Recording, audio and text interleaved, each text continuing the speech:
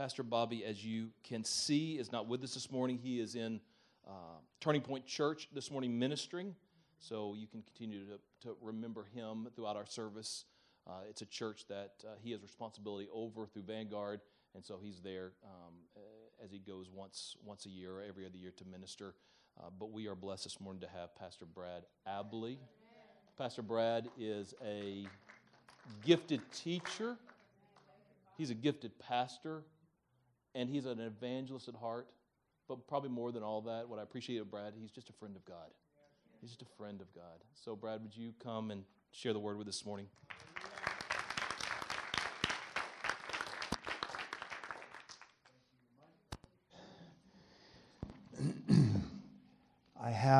Good morning, everyone. Good morning. Merry Christmas to you. I have a word for you, Gabby. And but it's a representative word for the whole church. And it comes from John 6, the great chapter on Jesus teaching on him being the bread of life. And he said some very challenging things to them. Unless you eat my flesh and drink my blood, you have no part with me. And of course, he wasn't speaking literally. And the result in John 6, verse 66, as a result of this, many of his disciples withdrew and were not walking with him anymore. Now, do you know that's happening all over the world? There are people who name the name of Jesus who get offended, who number of different things happen, and they stop walking with the Lord. So Jesus said to the 12, you do not want to go away also, do you? And Simon Peter answered him, Lord, to whom shall we go? You have the words of eternal life. Just happened to glance over and saw you worshiping Gabby, and it blessed my heart, but at the same time I felt, and it's this way for all of us, to the extent that we love the Lord, the devil just hates it. He hates you. And so he'll lay minefields along your path, and he'll use people to try to get you to take offense and then blame the Lord. Don't do it. You can't control what other people do, but you can have the heart of Peter. You alone, Lord, have the words of eternal life. Where else can I go? I have a few minutes. I love when I get a chance to minister before I preach. Preaching is ministry as well. And I just want to say to you, David said in Psalm chapter 16, as for the saints who are in the earth, they are the majestic ones in whom is all my delight. That's because David carried the heart of God for God's people. He loved the people of God. And I just want to express the love of God the Father for you this morning, beloved, and remind you of who you are. You are his priests, brought out of darkness and into his marvelous light to minister to him in every way. Female and male, you are priests to God. You see that in the book of Revelation several times. You are his ambassadors. There's a reason why I refer to you as beloved, because you see that throughout the New Testament. You are God's beloved. He sets his affection on you. He sets his attention on you. His eye is upon you. His delight is in you. He rejoices over you. He sings over you. He forgives you. He gives you his mercy. He gives you his grace. He gives you his love. He gives you his word. He answers prayer. He builds you up. He encourages you. He has given you eternal life. Jesus is preparing a place for you right now. You are known in heaven. You are known on earth, and you are known in hell. because you are a child of God and you carry His authority. When you speak in the name of Jesus, demons have to bow. That's who you are. Don't forget who you are. You are an ambassador for Christ. You are a minister of reconciliation. You are a joint heir with Christ. You are a co-laborer with Christ. You are seated in the heavenly places with Christ Jesus. You are a living epistle known and read by all men. You carry His name. You carry His grace. The glory of God is upon you. You were bought with a price. Therefore, glorify God in your body. Now, let me just say something to you with authority. I take authority over every lying spirit that says to you, you're not forgiven, and tries to beat you down with shame. God has made provision for you and for me. It's called forgiveness when we repent. And the Bible is very clear. 1 John chapter 1, verse 9. If we confess our sins, He is faithful and just to forgive us of our sins and cleanse us from all unrighteousness. If Peter could say, how often shall my brother sin against me and I forgive him? Up to 7 times. And Jesus says, no, up to 70 times 7. Then how much more will He forgive us when we ask? Isaiah 43 verse 25 says this. He says, the memory verse that I'm a little rusty on. I just quoted it last service, and just need a little bit of peek, just a little peek.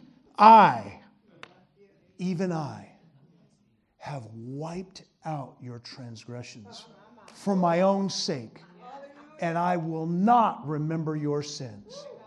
You quote that to him. You quote that to the devil. You quote that to yourself. Stand firm. Stand tall in who you are. You've been bought with the blood of Jesus. Amen. All right. The passage that we're about to look into, I feel a holy reverence because we're talking about 4 of the essentials of our faith. This is serious stuff. We're going to talk about the incarnation of Jesus. We're talking about the virgin birth. We're going to be talking about His twofold nature in one person. And we're going to be talking about the inspiration and the inerrancy and the infallibility of Scripture. Those are weighty things that we've got to look at carefully. So I just want to pause with reverence before the Lord, and especially before we read, we're going to do a corporate reading together of that holy, sacred passage. So if you'd stand with me, I'd like to open up in prayer, and then we will, if you'll do the best you can to stay with my cadence as we go through Matthew 1, verses 18 through 23, and then John 1, verse 29. Let me pray first. Father, Lord Jesus, would you remove veils today? Would you open eyes to your glory? We saw it in worship, and now we have to see it in your word. Holy Spirit, come and open our eyes, open our ears, open our hearts, and stir us to hunger and thirst for you and for your word. And may the result be that we produce, that you produce through us great and extraordinary present and eternal fruit for the glory of the Father and of the Son, for the advancement of the gospel, for the edification of your church, and the evangelization of the lost. And we ask these things in your holy name, you, the King of Kings and the Lord of Lords, the only God our Savior, in Jesus' name. The title of today's message is Behold, He is God, God the Son, God the incarnate Son. And here we go to Matthew chapter 1, beginning in verse 18. Ready? Reading. Now the birth of Jesus Christ was as follows. When his mother Mary had been betrothed to Joseph, before they came together, she was found to be with child by the Holy Spirit. And Joseph, her husband, being a righteous man and not wanting to disgrace her, planned to send her away secretly. But when he had considered this, behold, an angel of the Lord appeared to him in a dream, saying, Joseph, son of David, do not be afraid to take Mary as your wife, for the child who has been conceived in her is of the Holy Spirit. And she will bear a son, and you shall call his name Jesus, for he will save his people from their sins. Now all this took place to fulfill what was spoken by the Lord through the prophet. Behold, the virgin shall be with child, and shall bear a son, and they shall call his name Emmanuel, which translated means God with us. And then John 1:29, the next day he saw Jesus coming to him and said, Behold, the Lamb of God who takes away the sin of the world. Thank you very much. Please be seated.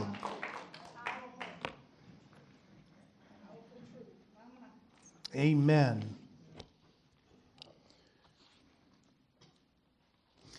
Beloved, the incarnation and the virgin birth of Jesus is not meant to be a sentimental Christmas card, as much as I appreciate those. On the contrary, he was born to take the wrath of God, due you and due me, for our offensive sin upon himself. And to turn that wrath of God against us, we who are enemies of God and children of wrath, into the favor of God for us. Taking us from children of wrath and sons of the devil into being sons and daughters of God our Father. And he did it all to redeem sinful humanity. I'm going to go back to Matthew chapter 1 and verses 20 through 23 and go through them again. And I want to reveal to you and open up the Word of God to you to see 4 of the major essentials of the Christian faith and to do my best to convey to you what it means to us. Raleigh, if you'd go back a few slides to verse 20 for me, because if I do it with this, I'll freeze it up. Thank you, sir. So here we go, verse 20. But when he had considered this, now watch this word, behold, behold. That word means a number of different things. The Hebrew word primarily used in the Old Testament is hineni. It means to press in, to pay close attention for what's coming next. I would apply it as stand in awe, get ready, because something's coming that's very important. And sure enough, there it is. You know, the word behold appears in the Old Testament about 1,100 times. That tells me that God thinks that word is important and that we should see it as it is, as it's intended to be, a red flag word to cause us to pay close attention because what's coming next is very important. And sure enough, behold, an angel of the Lord appeared to Joseph in a dream saying, Joseph, son of David, that Joseph is being reminded by the angel, you are in the messianic line, lineage. Do not be afraid to take Mary as your wife. You can imagine the terror that Mary was showing, what he would have to go through. And God didn't make it easy for Joseph, did he? No. Keep that in mind. Do not be afraid to take Mary as your wife, for the child who has been conceived in her is of the Holy Spirit. Next verse. She will bear a son. and you shall call his name Jesus. Hebrew, Yeshua. Salvation, victory, deliverance. Why? For he will save his people from their sins. What Matthew has just described to us is the incarnation of the God the Son incarnate. The word incarnation is a Latin word that was used in the 3rd, 4th century by Latin theologians or theologians that spoke Latin. And it simply refers to that process whereby God the Son from all eternity doesn't cease to be God, but takes upon himself humanity as well, because he has to shed his sinless blood on the cross for us. That is an essential of our faith. And then the second essential is, and I'll have a slide for that in just a moment, the second essential we find in verse 22. Now, all this took place to fulfill. The Gospel of Matthew is written to Jewish believers and also to Jews who didn't believe in Jesus as the Messiah. And so what he does throughout his Gospel is he uses the word fulfill because that would establish credibility, as he points out that every verse in the Old Testament that is fulfilled in Jesus, he is saying, look, the Old Testament prophesied it, and here it is. That was never fulfilled in anybody else, and it hasn't been fulfilled today, and it never will be fulfilled except in Jesus. Beloved, that's why we need the Old Testament. We need it. The Old Testament is just as much the Word of God as the New Testament. But then there's more. Now, all this took place to fulfill, now watch this, what was spoken by the Lord through the prophet. Who is the prophet that he's quoting here? Isaiah. Isaiah chapter 7, verse 14. Now, what we see here is the inspiration of Scripture. We have God speaking through the prophet. The amazing thing about the Christian faith is that God used 40 different authors over the course of 1,500 years on 3 different continents using 3 languages, just a little bit of Aramaic and mostly Hebrew and Greek, and not one contradiction, not one error. You give me 40 PhDs in economics from Stanford University, and I guarantee you they're going to contradict one another. One is going to be a Keynesian, and another one is going to be supply side economics after not George Gilder, but Arthur Laffer. Getting into economics, let me just pull right back here. And they're going to disagree with one another on economic theory. But you have 40 different writers speaking about the creation, about the resurrection, about the incarnation, about forgiveness, about the cross, about eternal life, about how to walk with God, how to know God, and not one contradiction. God doesn't bypass their personality, doesn't bypass their culture. And yet Paul says in 2 Timothy chapter 3, verse 16, all Scripture, pasagraphe, every word is inspired by God. Theopneustos, God breathed. Sovereignly superintends every word, every circumstance to give us an inerrant, infallible product.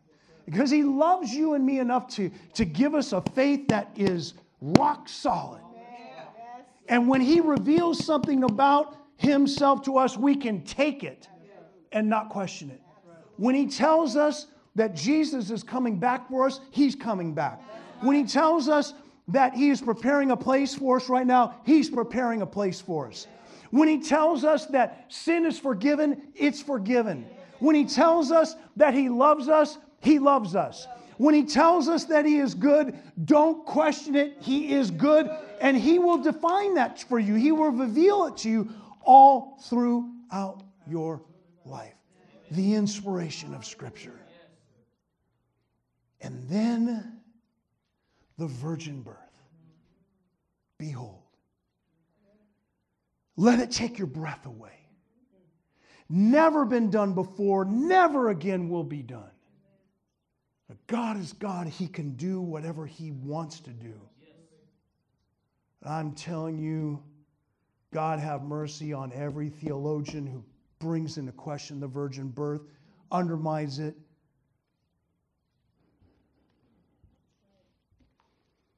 I'm this close to naming names. You got to watch who you listen to and watch what they say. There's a name out there, the popular preacher named Andy Stanley, says you don't have to believe in the virgin birth to be a Christian. Why? Because you don't believe in the virgin birth? You want people to come alongside you? If you don't believe in the virgin birth, how are you going to believe in the resurrection? If you don't believe in the virgin birth, how are you going to believe in creation? How are you going to believe that Jesus raised the dead and cast out demons and opened the eyes of the blind? You can't pick and choose what you're going to believe just to impress your friends and be accepted by a certain crowd. I didn't think I was going to get into that. But I care for the faith. I care for the church. I care for sound doctrine. Behold, the virgin shall be with child and shall bear a son, a baby. Right here. But they will call his name Emmanuel, which translated means God with us. There it is, the virgin birth and the incarnation of Jesus and his twofold nature. Fully man, fully God, perfectly united in one person, not mixed. The virgin birth is absolutely essential because God cannot be joined with sinful flesh without redemption. I mean, without, what's the word I'm looking for? Without a sacrifice, without an innocent sacrifice. Now, you say, well, that gave Jesus a pass because he was born without a sin nature. Oh, no. You're born without a sin nature and you're tempted. The temptation is far more serious than those of us who are tempted with the sin nature, and it's much easier to give into. What he accomplished for us, as we were singing today, is jaw-dropping. And so, the four essentials of the Christian faith: the incarnation, the inspiration of Scripture, its inerrancy, fully God, fully man, in one person, and the virgin birth. I started to use a phrase a few decades ago to try to describe in theological terms what is the incarnation. In the incarnation, there's no subtraction of deity, only an addition of humanity. So in the incarnation, Jesus didn't set aside his divinity. Don't misread Philippians 2, verses 5 through 11. The word emptied means to lay aside one's privileges. It doesn't mean to empty himself of deity. Let me give you an illustration if I can. I do the best I can. Now, let me just preface it by saying that any human illustration, when you're trying to talk about the incarnation, is going to fall short. So I'm going to do the best I can. But I was laboring, Lord, I need a good illustration. And I felt like he reminded me of an event that was an amazing event. It happened so one of the three, I'd say, greatest times of ministry that I've ever had was in my last trip to Uganda, ministry trip in Uganda, right as COVID was hitting in February of 2020. And I just, to save time, it was a time of glory. It was just, everywhere you turned, the glory of God was evident in lives being changed and all that. So if you will, by the end of that 10 days of ministry, I was depleted of adrenaline. I'm exhausted. Now I got to fly 24 hours back to the U.S., which made me even more tired. But I'm set and explain this to help you to understand what had happened. So I didn't leave the glory in Uganda.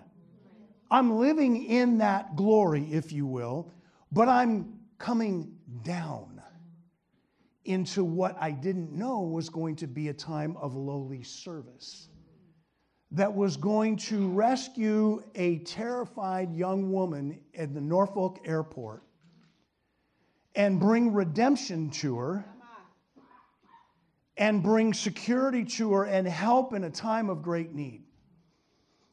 I get my bags, and my wonderful wife Maureen is right there at baggage claim. There's more of a story to it than that, but I look at the clock, I might not have time to get it all in. So I get outside with my bags. I'm just looking forward to seeing her. And I put the bags in, and out of nowhere, here's this, she's 4'11", maybe 5 feet, petite. She's got this big old huge duffel bag that must have outweighed her. And it turns out she had flown up from Florida for a naval orientation. And that was done. She's flying back to Jacksonville, Florida.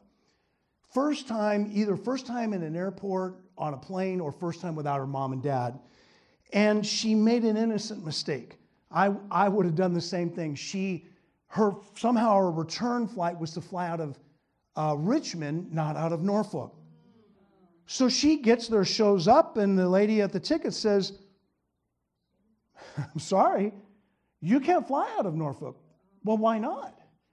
Because the ticket says Jacksonville, and she's incredulous at this point, and the lady's trying to explain to her, and so she's asking for help. That, ma'am, there's nothing I can do. So she goes around to others. She doesn't know anybody in Norfolk. She doesn't have any money to stay in a hotel. It's 10 o'clock at night. She's a 17-year-old girl who's never been away from home by herself. So she's telling us all this. And we have not been able to have children, but there's a dad in me. And when she said that, talked about staying the night in the airport, I said, no, you're not staying in the airport. I'll take you to Richmond. We'll take you to Richmond. And now, remember, I am depleted, exhausted. But I see an opportunity to minister. But I'm exhausted. And then the male pride steps up and says, well, because Maureen say, let me drive. You're too tired to drive. Let me drive. And I'm saying, no way, because if I sit in that passenger seat, I'm out. And then goes all that time and not a chance to minister? No way. So somehow I made it. The way home, I was out. Maureen drove. So we're talking about this, that, and the other. Now, remind you, I'm going from a time of great glory. She can't see that. All she can see is service. And that's all that matters to her, and understandably so. Yes. Jesus went from great glory to humble service to redeem us from sin, to rescue us from an eternity in hell. We are driving on the way, and this is part of redemption as well, and it goes deeply into me because this is where my heart is at. And I think God just blessed me with it. She's sitting in the back, and she's texting her mom and dad and said this, Mom and Dad, you wouldn't believe it. An older white couple is taking us to Richmond. And not only that, he's a pastor. So I guess by that she meant, okay, I'm good. I'm in safe hands. Now, you notice I didn't say anything about race before that because it doesn't matter. But the fact that she brought it up to me brought tears in my eyes. I didn't want to let her see. So I was driving. But it's like, Lord, there's more redemption. See, Jesus came to redeem it all. He's not going to let sin have the last word. He is a reconciler. That's what he's about. And we should be reconcilers as well. Well, in the incarnation and the virgin birth, beloved, God declares that sin will not have the last word. That's his plan. He will have the last word over sin. And speaking of sin, I have a conviction that there's no way we can fully understand what we sang about. We not fully understand the depth of the incarnation without understanding God's view of the offense of sin. And so I want to give you a refresher on just what sin has done to the human race, though it's evident before us every day. Here is what man, created in God's image and according to his likeness in the moral sense, has devolved into. Hidden motives in his dealings with others, self-deception, deceiving others, lying, cheating, stealing, gossiping. Sophistry, a word that simply means using clever or deceptive reasoning or argumentation to get what you want. Selfishness, hatred in the heart of people and of God. Revenge, swearing, filthy language, threats, manipulation, pride. Covering of sin from others. Failure to do what is right always. Always. No exceptions. Favoritism, belittling and mocking of others. Self-righteousness. Failure to love the Lord your God with all your heart, soul, mind, and strength, and your neighbor as yourself.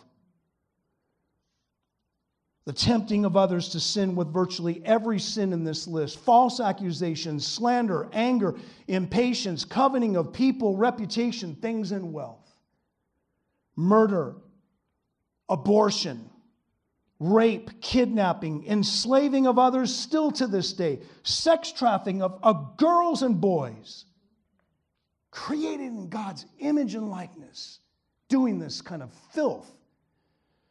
Sexual abuse, sexual immorality of every kind, perversion of every kind, refusal to thank God, foolish behavior, foolish joking, jealousy, impurity, strife, bitterness, blasphemy, complaining, and rebellion. Disobedience to parents, division, witchcraft, and devotion to and worship of Satan. Drunkenness, gluttony, unrighteous judging, living for pleasure, lovers of self rather than lovers of God. Persecution of believers and killing them in ever-increasing numbers. Heresy abounding. False teaching abounding, including evolution. I get one amen out of that one. But I'm serious because the Bible is clear. And not just in Genesis, in the Psalms, elsewhere in the Old Testament, throughout the New Testament, in the book of Revelation, God created everything that exists. God is providential over every circumstance. God has designed everything with order. And so if you say just the opposite, you make God a liar. It's cut and dried. You can't have it. There's no half step in here. It's one or the other. Sitting in judgment of God, when in fact God sits in judgment of man.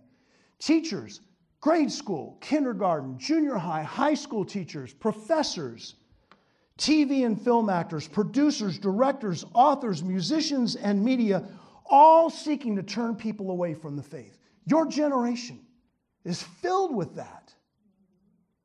And yet, Jesus will forgive it all for those who repent. All because of his incarnation and his virgin birth and crucifixion. My friends, without the incarnation and the virgin birth, there is no substitutionary, all-sufficient, atoning sacrifice for our sins. There's no future, there's no hope, there's no redemption. And the witness of Scripture, what I love, is that we're not just saved from our sins, from his incarnation and virgin birth and crucifixion. We are redeemed. There's the negative side, there's the positive. We are redeemed to his righteousness. We are reconciled to him eternally. We are resurrected with him, seated with him in the heavenly places in Christ Jesus right now. But then our bodies are going to be raised, spiritual bodies, no longer capable of sin, death, disease, sickness, hardship, any of those things. This is where we're heading. Be hopeful, beloved, in the midst of a world that's going to pieces in these last days. These are God's promises for you. Restored to him eternally. Reigning with him presently and eternally. I remember saying in the first service, I'll say it again, your first split second in heaven. The minute you lay eyes on the triune God, His love is going to go through you and come out of your pores. The purest love that you can imagine, infinite love, that will bring you such joy and fulfillment and satisfaction. But the Holy Spirit will give us that insight now as we peek into His Word, as we delve. The righteousness, His goodness, you'll rule the day that you questioned His goodness. I will rule the day that I question. I'm not going to assume that you question His goodness, but I have. Much to my chagrin. His purity and holiness is so beautiful, so attractive, so alluring. We can't see that now because we're so used to sin and we're so used to a fallen world. That's not how it was supposed to be. Sin is not going to have the last word. God is going to have the last word. He is going to restore every hope, every dream, everything that you wanted to see that didn't happen. It will all be restored. Our God is a redeemer. Our God is a restorer. This is where history is headed, beloved, and you're right in the center of it, right in the middle of it. You're the apple of His eye. You're His child. You're His saint. You're His righteous one. Hallelujah. Now, the devil understands the stakes of the essentials of our faith, too. So he hits it hard. I'm going to mention that in just a moment. But because of that statement, it burdens me unceasingly that too many in the church don't know their faith. What does that say to God who gave us 66 books? If these weren't important to Him, He would just give us one book, a few verses. I think of Jude, the apostle who appealed to his readers, "Beloved, while I was making every effort to write you about our common salvation, I felt the necessity to write to you," appealing. The Greek word means that appeal is still going. That you contend earnestly for the faith which was once for all handed down to the saints. The Greek word is where we get our word agonize over. It means to exert effort. It means to invest everything that you've got. And is He not worth it? Does He not deserve every ounce of effort we can give to Him? Of course, by His grace. He is worthy of it all. That's what we sang. Well, when we sing, let our actions, so we're not just singing empty words. I think it's impossible to say that we love God and yet not make every effort to know our faith and to gratefully live under the authority of His Word.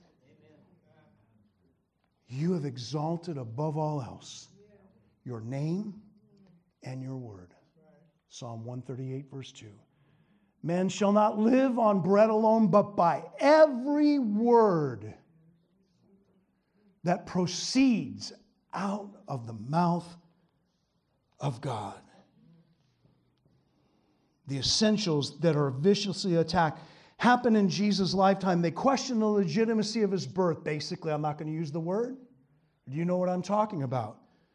Then the devil inspired Herod to try to kill Jesus by slaughtering the firstborn in Bethlehem, talking about His incarnation. And then, because of the salvation that is sufficient in Him alone, the Judaizers in the book of Acts demanded circumcision and the keeping of the law in addition to trusting Jesus for salvation by faith. And then the early church defended the faith admirably according to Jude verse 3. They didn't look the other way. They didn't go along to get along. They were not diffident or ambivalent about the essentials of the faith. Oh, let's not rock the boat. They dealt with heresy head on. The early church faced 16 major heresies. Most of them dealt with the person of Jesus. And some dealt with the Holy Trinity and some with the Word of God. And the worst heresy of all that nearly destroyed the Christian faith was Arianism. From the name of Arius, who was a prominent preacher in Alexandria, Egypt, in 318, he was tall, dark, and handsome. He was articulate. He was loquacious. He was persuasive. He was charismatic. He could grab people's attention, and he wrote songs as well over this one thing that he proffered in that area. Jesus is below God but above man. He is a created being. And of course, he pulled scriptures out of the New Testament, cherry picking to build his doctrine. And leaders went to him privately, appealing to him. But he had gained a following by then. He wasn't having any of it. And the church in the Eastern Empire was split. He deceived many bishops because they didn't know the Word of God. It's no different today. There are church leaders that don't know the Word of God. Brian Houston, many years ago, the pastor of Hillsong Church, said that there's no difference between Islam and Christianity. That's a wretched abomination. Oh, with a lot of pressure, he was forced to recant that. That's like saying Jesus and the devil have something in common. And so he was prevailing, and it was splitting the empire. And so the Emperor Constantine called for a council to come together and settle the issue. It was called the Council of Nicaea, 325 AD. There was a young deacon by the name of Athanasius, who is a major hero of mine. There he is. Small in stature, mighty in spirit. And he brought in one word that settled it. The word is homoousios, of the same essence. They were advocating homoousios, of like essence. You think, well, what's the difference there? Well, there's a major difference. Because if Jesus is not God, then you're worshiping someone who's not God. And if he is not God, he doesn't have the power to save you either. And if he is not God, he is a liar, because he said, I and the Father are one. John, the apostle, is a liar because he said, in the beginning was the Word, continuous, timeless existence. And the Word was God, and the Word was with God, continuous, timeless existence. And the Word was God, continuous, timeless existence. The entire testimony of the New Testament is Jesus shares in the same deity as the Father and of the Holy Spirit. If he's not, he's a liar. If he's not, he can't save you from your sin. If he's not, he was an imposter. Athanasius understood this. He understood what was at stake, and he won the day. But it cost him something. He eventually became the bishop of Alexandria, Egypt. Alexandria was one of the leading centers of Christianity in the world. But there were several Arian bishops after him that had it out for him. And he lost 20 years of ministry. On 5 different occasions, he was exiled to the desert. This man paid a price for standing for sound doctrine, for the guts of the faith, for the essentials of the faith. Otherwise, we were about ready to fall off the cliff into the oblivion of being Jehovah's Witnesses and Mormons. A completely false gospel and a completely different spirit. So we have that man to be thankful for. We are on the shoulders of giants who suffered martyrdom, who gave it all so we could just be casual about our faith.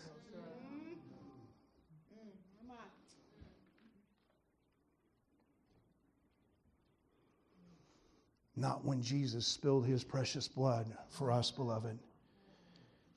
There's a takeaway here. It is to behold our faith. I'm telling you, our God is a behold God. Stand in awe of Him. Let your jaw drop. Let your breath be taken away at our triune God. And more of the focus is on God the Son, God the incarnate Son, as far as this message is concerned. Our faith is a behold faith. We should be behold people. And as I close, I'm going to give you just one practical way of that. Please don't miss it because it's very simple. I'm not sure if there's many spiritual disciplines in my life that yield greater joy and greater fruit than the spiritual discipline of gratitude, of thanksgiving. I thank God when things are going well, but man, let me tell you, when the bottom drops out and I'm licking the dust off the ground, I know that's when I really need to thank Him. And I don't feel like thanking Him sometimes. So you know what I do? Father, thank you for the shoes that I have. Father, thank you for the clothes that I have. Father, thank you for the car that I drive. How old is my car? 13 years old? I'm grateful for everything. It doesn't matter to me. Thank you that I live in this. I'm still the happiest man in the state of Virginia. I got to tell you, I'm so grateful God delivered me from.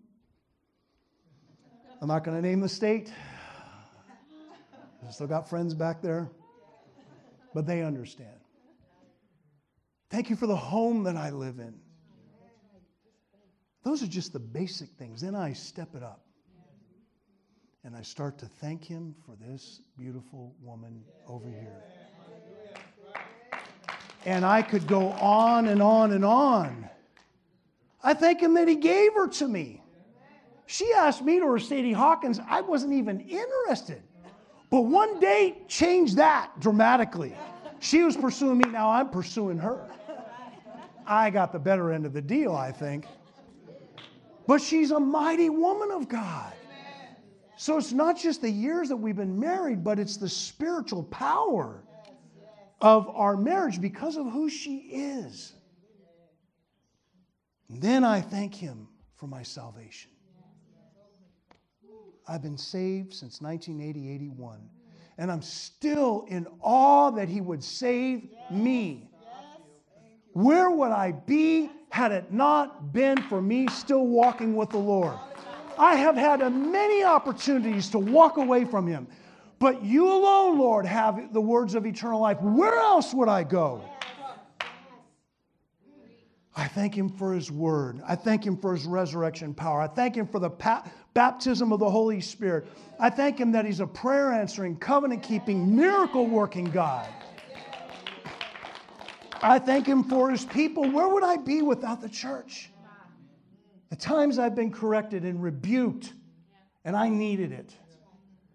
Or the times I just got a word of encouragement, and I needed it. I'll take it all. Just don't gang up on me and give me all kinds of reproof. And I love to swim. Can't play basketball anymore because of lower back pain. But when the resurrection, there got to be an NBA in heaven. Anything that's that good on earth. And I'm just going to... Anyway, I'm getting a little silly here.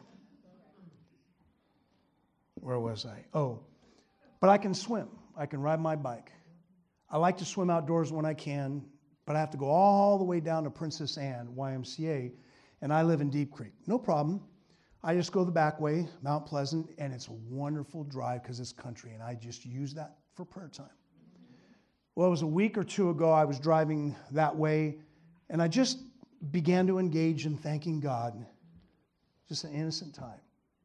40 minutes later, I get to the parking lot. I'm not done. There's so much more. And I didn't do all the talking. I just began to thank Him and then just sat and marveled. Now, I thanked Him for the same thing so many times, but almost every time He gives me a new vista, a new perspective, something I hadn't thought about before. And then Just as I'm swimming, I'm thanking Him in my swimming. You see, the point is learning to practice the presence of God. Amen. Everything. And when we engage in that wonderful, life-giving, freeing discipline of thanksgiving, and I think just keep it simple, let the Holy Spirit show you what to thank Him for. Can't tell me how many times it's brought me out of depression, out of discouragement, out of a bad attitude, out of hopelessness, out of frustration, out of how long is this going to work? Happen, Lord. How long? Like David, how long, O Lord? But he almost always ends this psalm with thanksgiving and praise. I just learned this from the Word of God. Would you stand with me and we close in prayer?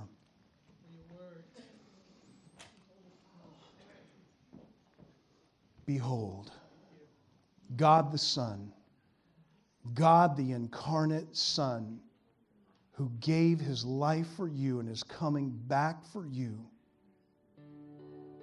Lord, we thank you for your word. We thank you for your goodness for us.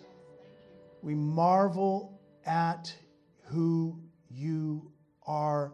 Pull the veil back. Cause us to fall in deeper love with you.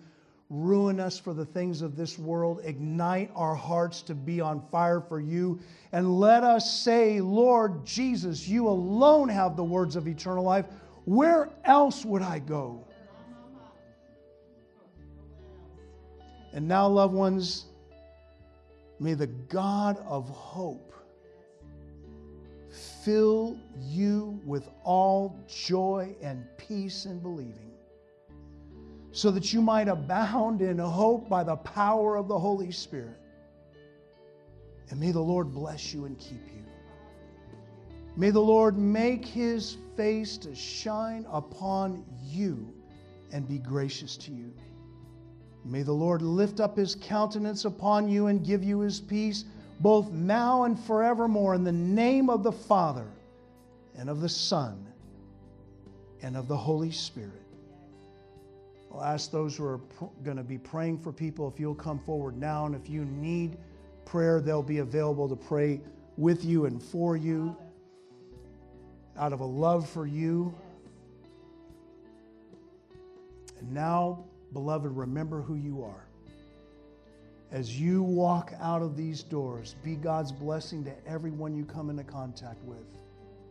And may He grant you divine appointments. May He grant you His heart. May He open your eyes to see the needs. May He open your ears to hear the needs. May He open your mouth to give words of life, His words of life. In Jesus' name, amen and amen. God bless you. See you next week.